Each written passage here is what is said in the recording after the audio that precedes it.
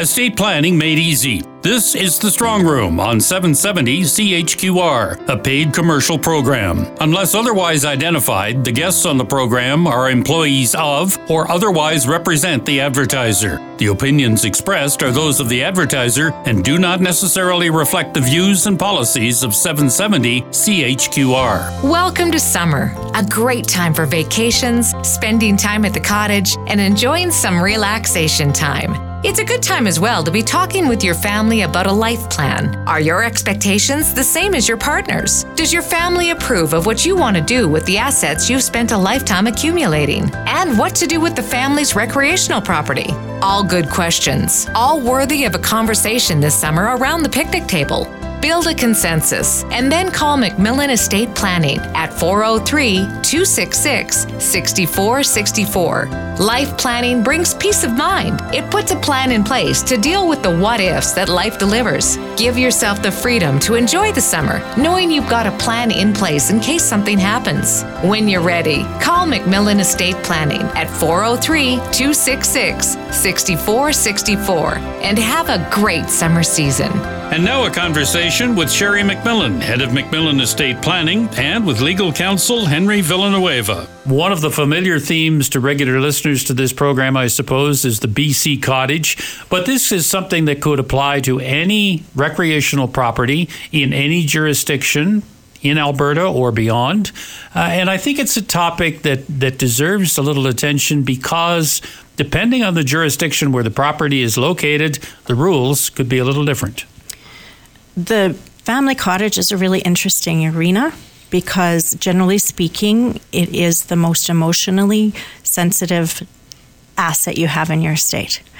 And everybody has an opinion on this, is the problem. The children and the children's spouses, yourselves, and some people are very emotionally connected, others are not. So we're dynamic families, and that's to be expected. But if you have an asset such as the cottage, what I always do with family is I suggest that we view it as a business. Not in the first generation because it's just the way it is, but in the second and third generation, we must view it as a business because we have so many people involved. And so I call it the family cottage business because that's what it is. And so when we start to frame it from a different point of view, we can get really creative about building the precedents and guidelines around the cottage so that we're successful in keeping it in the family. That's the most important thing because you're going to have all these in-laws associated with the cottage, but we don't want to lose it to the bloodline family. So ultimately, we want to design a living plan so that that cottage continues generation to generation, staying within the original bloodline. So mom and dad buy the cottage at some point in their lives because they want a place to go on the weekend. They want some place where they can raise the family in the summertime. They want a change of pace from the big city. In their time as the owners and supervisors of cottage activity, it's less important how it's set up. But when you start to introduce the next generation as potential users, as payers of bills, as, to your point, splitting the bloodline or introducing new family members into the organization, how should the cottage be set up so that it can be properly treated by the tax man, so that it can be properly protected for the bloodline, and so it can continue to be an asset for the family and not a source of arguments and things of that nature? Well, I'm delighted to say in Canada we can plan around it and be very creative. So sometimes we use a corporation, but more often than not, what we utilize is a trust. And Henry does that quite frequently, don't you, Henry? Yes, we do quite a couple of recreational property trusts at MacMillan, and I'm really excited to share that not only in Canada, the provinces throughout Canada, but abroad as well, because we have quite a couple of families who already have their BC cottage or Ontario Lake property, and now they want an Arizona or Scottsdale or a Phoenix property as well. And this can also be called a recreational property trust. We do quite a couple of them in MacMillan. And what the benefit of that is, you're making sure that the property is not only for your enjoyment, mom and dad, but it's also for the kids to enjoy down the road. What we do for families in this situation is start off planning by saying, Mom and Dad, what are your plans for this property that is originally in your name? Do you have a child who's particularly interested? And most often than not, Mom and Dad tell us that, oh, Henry, Sherri, we have quite a couple of children who are interested in the property. And so as to make sure that we keep family harmony, we devise these mechanisms where everybody will be happy.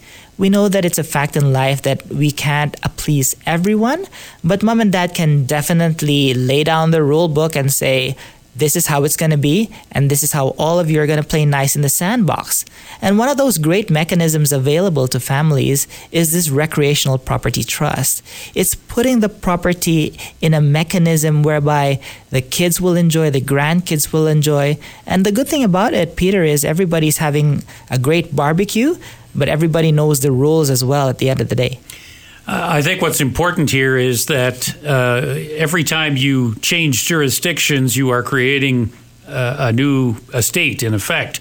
The rules on estates are different in British Columbia. They are different, certainly, in the United States. They are probably different in Ontario. They are different in any number of jurisdictions worldwide where somebody might own a piece of property. The condo in Hong Kong, a cabin in Portugal, who knows what it might be. And you're running into this more and more. Mm-hmm. So the key to this, to make sure that the asset itself is protected, the emotional memories with it are protected, is to make sure that it is set up from a business perspective so that it is protected. And so regardless of the changes that go on in the family unit and the family dynamics, that emotional attachment to that property is not lost. I think it's very interesting if we look back in our history in England. If you look at the royal family as a case study, you can see that their castles remain in their bloodline. And generation after generation, no matter how many times people get married or divorced or what have you. But what's happening is there is a trust that holds the castles for everyone. So they can use them, but they don't have a direct ownership of them. So in the event they experience a divorce or a matrimonial breakdown, then they don't have to contemplate, how do we separate this? Because it's intended on purpose to remain in the royal family. And in modern times, we're all little mini royal families, in my opinion, and we are creating estates. And so we want to use these mechanisms because they're so helpful for so many reasons. You're right, Peter, they help us with taxation, but often the highest priority is harmony. And so it's really important that the parent group set out the rules instead of letting the children negotiate the rules, because the children are influenced by their spouses. And so we want mom and dad to lay out the guidelines and rules, and then the children don't have dispute because they just are following mom and dad's instructions. So as we get into the summer season, it's a good opportunity for the parent group to lead a discussion around the picnic table, over supper at the cottage, to say, do you kids have any interest in this? If so, what is your interest? How should we set this up so everybody gets a turn to use it? Make sure the bills are paid. Make sure the property is protected in the event of any divorce or addiction issues or anything that is a part of the modern family.